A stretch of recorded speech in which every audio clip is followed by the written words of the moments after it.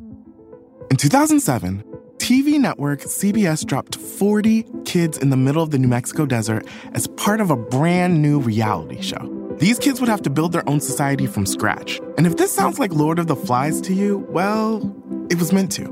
We were on this mission together, and we were going to prove to the world that we could make a better society than adults could. I'm Josh Gwynn, and I want to know what this wild TV experiment was really about.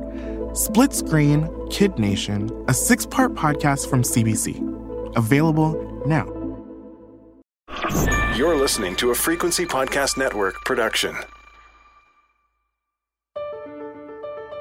It's not the welcome newcomers to Canada were expecting this summer. Looking for a better life instead, they found themselves sleeping on the streets of the country's biggest city. Toronto's Peter Street Shelter Intake Office was thrust into the national spotlight after June 1st. That's when the city, dealing with an already overwhelmed shelter system, started referring refugees and asylum seekers to federally run programs. But when people in need showed up to the Peter Street site, they were met with long waits, forcing them to stay on the sidewalk for weeks with no other place to go. Now, community leaders are taking matters into their own hands, helping move some of the unhoused people to GTA churches. And hours after they stepped up, the federal government announced more than $200 million in support nationally to fund interim housing for asylum seekers, with about half going to Toronto. But will this last-minute funding make a difference? And what will it take to create sustainable housing for asylum seekers in Toronto and beyond? I'm Melissa Duggan, in for Jordan Heath-Rawlings. And this is The Big Story. Sherry Aiken is an associate professor specializing in immigration and refugee law at Queen's University Faculty of Law. She's also on the board of the FCJ Refugee Center in Toronto. Hi, Sherry. Good morning, Melissa. And good morning is right. We're talking on Tuesday morning, and there's a sense that this is really coming to a head. So how did we get to this moment? And why has the lack of housing become such an issue across the country right now, especially considering what we've been seeing at Peter Street in Toronto? Well, indeed, we are in the midst of a national housing crisis that affects thousands of people across the country, not just refugees and asylum seekers, right? So, I mean, that is a frame in relation to the problem you've just raised. But in terms of asylum seekers in particular, hundreds of them sleeping on the sidewalk in downtown Toronto, there's a very specific set of circumstances that led to this crisis. And it's frankly a failure on the part of all three levels of government that need to be held accountable for it. I guess I'd start, first of all, with a very wide lens and say that globally, the numbers of people who've been forced to flee are at an all-time high. At the end of just last year, there were over 35 million refugees around the world and 5.4 million asylum seekers. Those numbers are unprecedented. So it shouldn't be surprising in light of that Canada is actually experiencing a surge of refugee claimants right now in relation to what's going on in the world.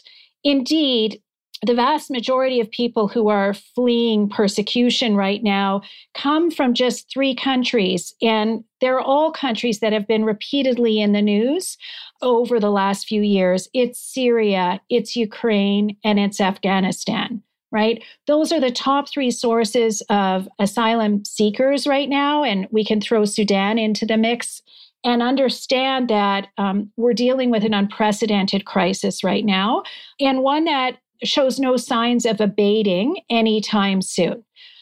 But having said that, it's important to realize that Canada shares only a tiny fraction of responsibility for this population.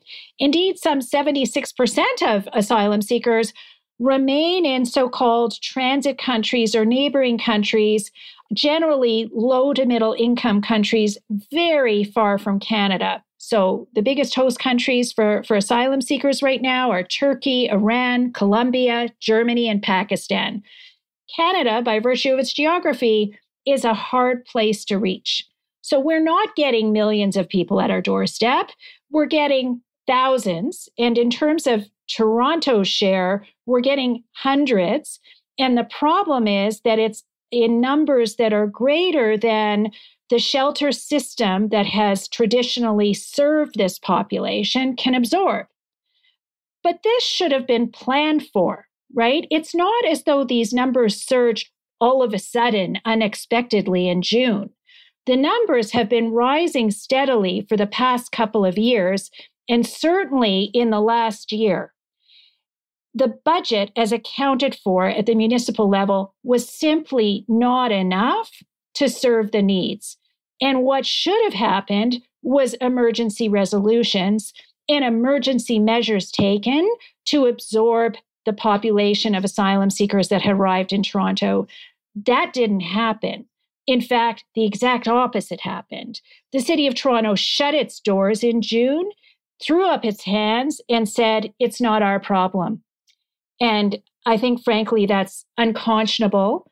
I'm reasonably optimistic that with a new mayor at the helm, there will be a solution that involves the city taking more proactive measures. So before what we're seeing right now, Sherry, what has been the process for people seeking asylum here in Canada?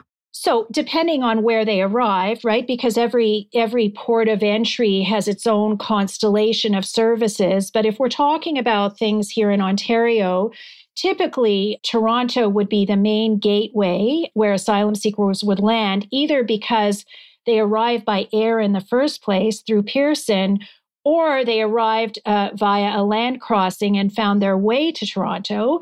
But either way, they would be directed to the shelter reception office on Peter Street, where they would be referred to appropriate short-term housing.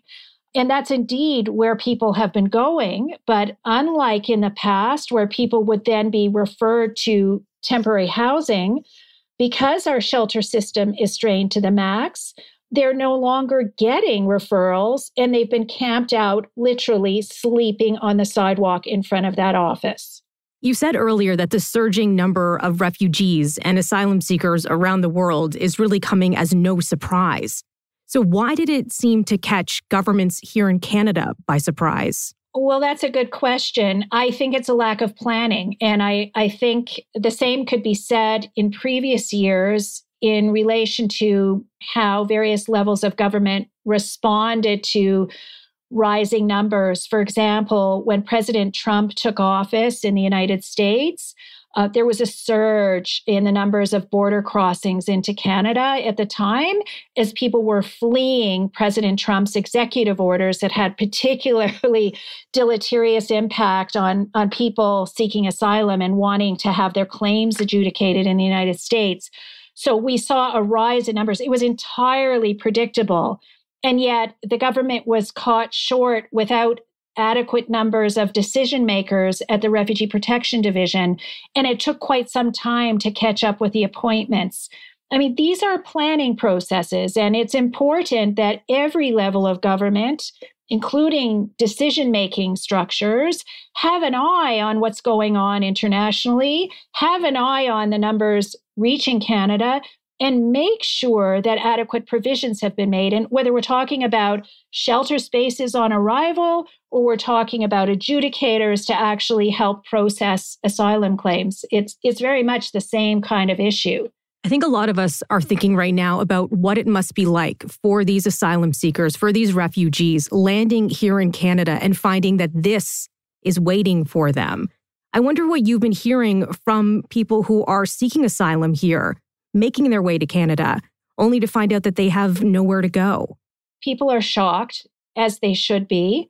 I think it's important to recognize that at least here in Toronto, a coalition of Black-led community organizations have banded together and actually just last night stepped in to offer short-term emergency shelter in 2 local churches. And busloads of people were transported last night.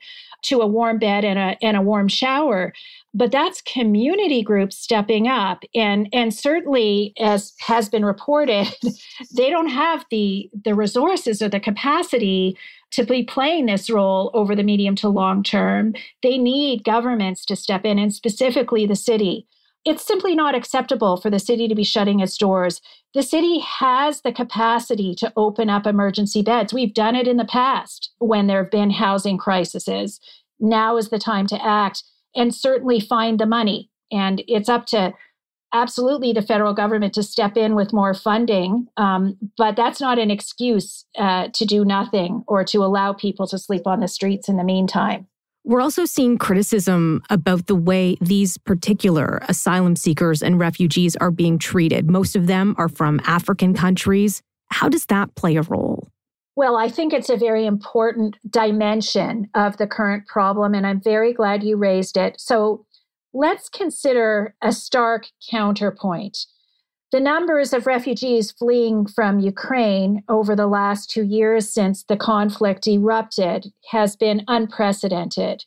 And Canada responded with an unprecedented policy response, namely an emergency program that created a virtual air bridge from Ukraine to Canada for thousands of people to come to Canada temporarily with their family members. And not only that, we've announced this temporary air bridge becoming permanent, with the opportunity for any of the people who arrived on a temporary basis to actually regularize their status and become permanent residents. This was done very swiftly, in a very coordinated way with all levels of government, and included emergency support for shelter, food, and basic allowances until people could get on their feet. All of that was coordinated very swiftly and very effectively. And indeed, I hold it up as a positive example of what happens when governments work well together. Contrast that with the response to the asylum seekers that we're seeing right now in Toronto, who are primarily Black Africans. And what has been the response? All three levels of government have been willing to sit on their hands and point the finger to each other and have allowed people to sleep on the street. The stark difference in treatment is just confounding, frankly, and really reinforces the extent to which systemic racism continues to inform policy responses at all levels of government. There's no other way to read it. And while it may not have been the intention of Deputy Mayor McKelvey when the doors were shut in June, that has been the effect. And I think it's absolutely the case that there must be accountability for this. It's shameful. In 2007, TV network CBS dropped 40 kids in the middle of the New Mexico desert as part of a brand new reality show. These kids would have to build their own society from scratch. And if this sounds like Lord of the Flies to you, well, it was meant to. We were on this mission together, and we were going to prove to the world that we could make a better society than adults could. I'm Josh Gwynn, and I want to know what this wild TV experiment was really about. Split Screen, Kid Nation, a 6-part podcast from CBC. Available now. With your work on the board of the FCJ Refugee Center, what are the immediate needs people have when they come here? Well, the very most immediate need is a roof over their head and food on their dinner plate. That is for sure on everyone's minds. Beyond that, refugee families arriving with young children need support for their children, need help getting them into school or childcare centers.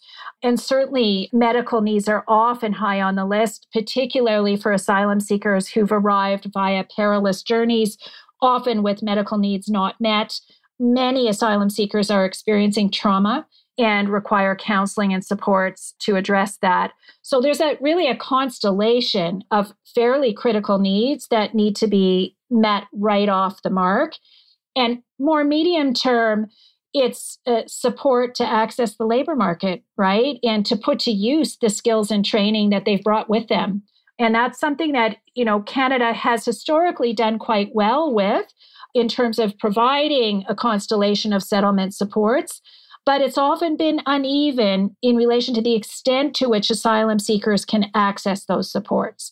So we've tended to focus those services on people who've arrived as economic immigrants and restricted access to some of the training programs, for example, for asylum seekers, with the idea that until they actually have their status resolved, they shouldn't be included in some of these other programs. And of course, the problem with that is it's meanwhile sometimes wasting months and years of people's lives before they actually get the needed supports to get effectively their careers relaunched. So we are seeing this patchwork of help, these community leaders coming out, providing pizza dinners, some breakfast for people in need. It can't be up to them to figure this out. So whose obligation is it to provide this supportive housing? Well, the money needs to come from the federal government, right? Absolutely, the funding level responsibility is federal, but the provision of services happens on the ground at the city level, at the municipal level. And what I'm suggesting is the onus is on the city to coordinate with both the province and the federal government and get the funding they need. But it's not acceptable to simply say, well, we don't have the money, so we're closing our doors. What they need to do is provide the shelter and get the money, right? You can't play with people's lives as pawns in the meantime. You can't suggest that asylum seekers who fled persecution in their home country should be sleeping on our sidewalks. That's just not an acceptable policy response. Especially, I'm thinking, too, you're saying these aren't overwhelming numbers. It's not thousands of people that we're getting here. Why can't we just handle hundreds? Indeed. That's exactly the question. I mean, certainly overall numbers of refugee claimants in Canada have been rising steadily over the last couple of years. We can see that. We can see that, for example, the numbers of claims initiated at the Immigration and Refugee Board really started to rise in 2017. And typically, these surges in Canada happen in correlation with what's going on in the world, but often not necessarily immediately. So if we look at the numbers internationally, they started surging in 2012. And it actually took several years before Canada started to see the pressure of global migration on its own doorstep. But it's really to point out that these numbers have been rising here in Canada for at least several years. And what we're talking about is still relatively small contained numbers in relation to the size and scale of our country. So it makes it all the more shocking that we have people sleeping on the sidewalk on Peter Street. Something else I'm thinking about is we're speaking during a time of a global heat wave, especially in countries that don't normally experience hot conditions. This brings up the idea of climate refugees. We're going to see more movement going forward. How can Canada be better prepared to accept people in need going forward? You're right to point to climate migration. I will say, though, that we're not going to be on the front end of that crisis just because of geography. And also because the Canadian government just took the step of extending the Canada-US Safe Third Country Agreement across the entire shared border between our two countries, which means that with limited exceptions, any asylum seeker arriving in the United States first will be required to initiate their asylum claim there and won't be permitted to come into Canada. So we're insulated by our geography, and we're also, unfortunately, insulated by the extension of this new protocol just this last spring, which will make it virtually impossible for the majority of asylum seekers to actually enter Canada in the first place. So in some ways, we're a little bit insulated from the immediate migration pressures. The places in the world where refugees are fleeing because their land is disappearing under the sea, for example, are quite far away from Canada at this time. Certainly 50 years from now, another generation from now, I think the situation will look very different. And I think all the countries in the world are going to have to coordinate very closely to manage what is likely to be a surging crisis. But I don't think it's on our doorstep quite yet. Okay, so while we may be isolated from the climate refugee crisis, we're not isolated from an affordability crisis. And that's what so many Canadians are experiencing right now. Absolutely. And I'm thinking of people who might be listening who think, hey, I can't afford my rent. I can't afford my mortgage, and then we're going to help these people who are new to Canada that aren't able to get their own housing. How does that make sense? Yes. Well, I would start the same way I explain these things when I'm actually teaching refugee law to my students, with the fact that there's an international legal framework that imposes obligations on governments in relation to asylum.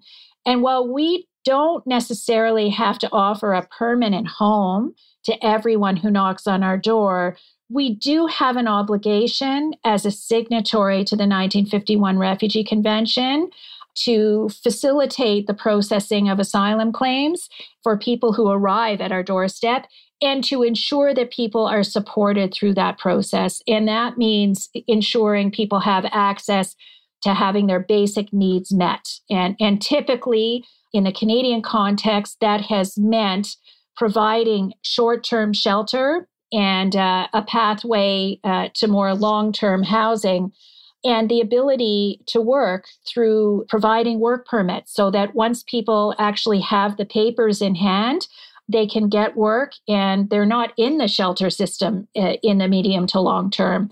But certainly until all that paperwork is completed, there's a need for short-term housing. And we have a legal obligation, I would argue, to provide it, as we do have a responsibility with respect to our own citizens and residents in this country.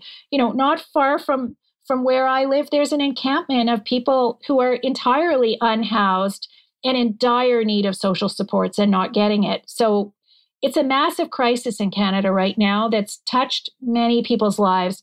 But I would suggest that the way forward is not by playing off different segments of the population against each other. Governments have a responsibility to tend to the welfare of everyone physically present in this country, regardless of their legal status or the title of their status. And outside of the legal obligation, what do refugees and asylum seekers bring to Canada? Because we do want to bring more people to our country. Indeed, Canada has set itself very ambitious immigration targets for the coming years, the next 3-year plan in particular, out of a recognition that immigration is the fuel of Canada's economic engine and produces a net economic benefit. And refugees are part of that story.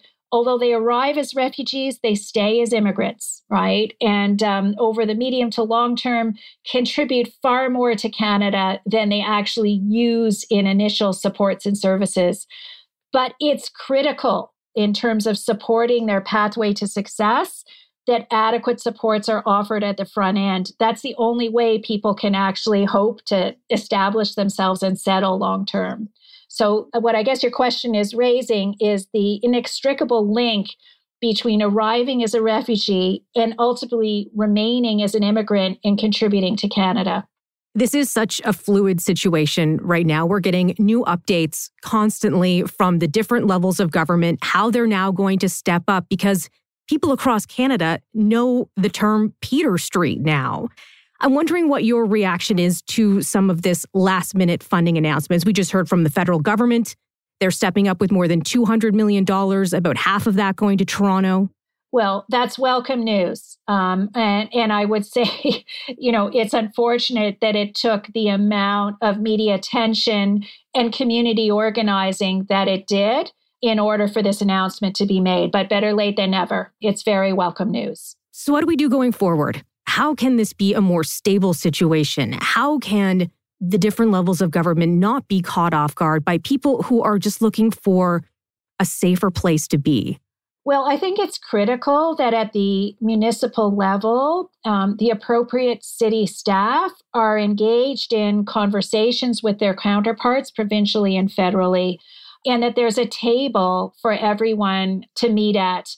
And, my understanding is that table has likely existed in the past. I can't really account for what fell apart this past spring. I'm not sufficiently insider to the municipal politics and municipal landscape to be able to offer an opinion on that. But I can say it obviously broke down somewhere. And the way forward is to open those lines of communication and to ensure the federal government, which does have its eye on international numbers and arrivals at a national level, is communicating with both provincial and municipal counterparts to ensure that the adequate funding levels needed in the right places are made available. Thank you so much for joining us, Sherry. It was my pleasure, Melissa. Thank you. Sherry Aiken is an associate professor specializing in immigration and refugee law at Queen's University Faculty of Law. That was The Big Story. For more, head to thebigstorypodcast.ca. Want to weigh in? Share your feedback at The Big Story FPN on Twitter.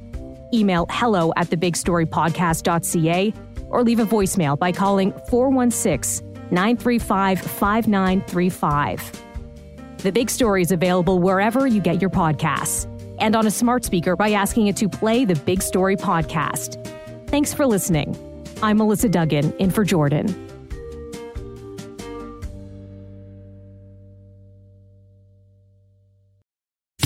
My name is John Cullen, and I want to tell you a story. It's a story about a scandal, broken relationships, gossip, rumors, money, corporate rivalry, and curling. It's the story of Broomgate, how a single broom, yes, a broom, turned friends into foes and almost killed the 500-year-old sport of curling. It was a year I'd like to forget. Broomgate, available now.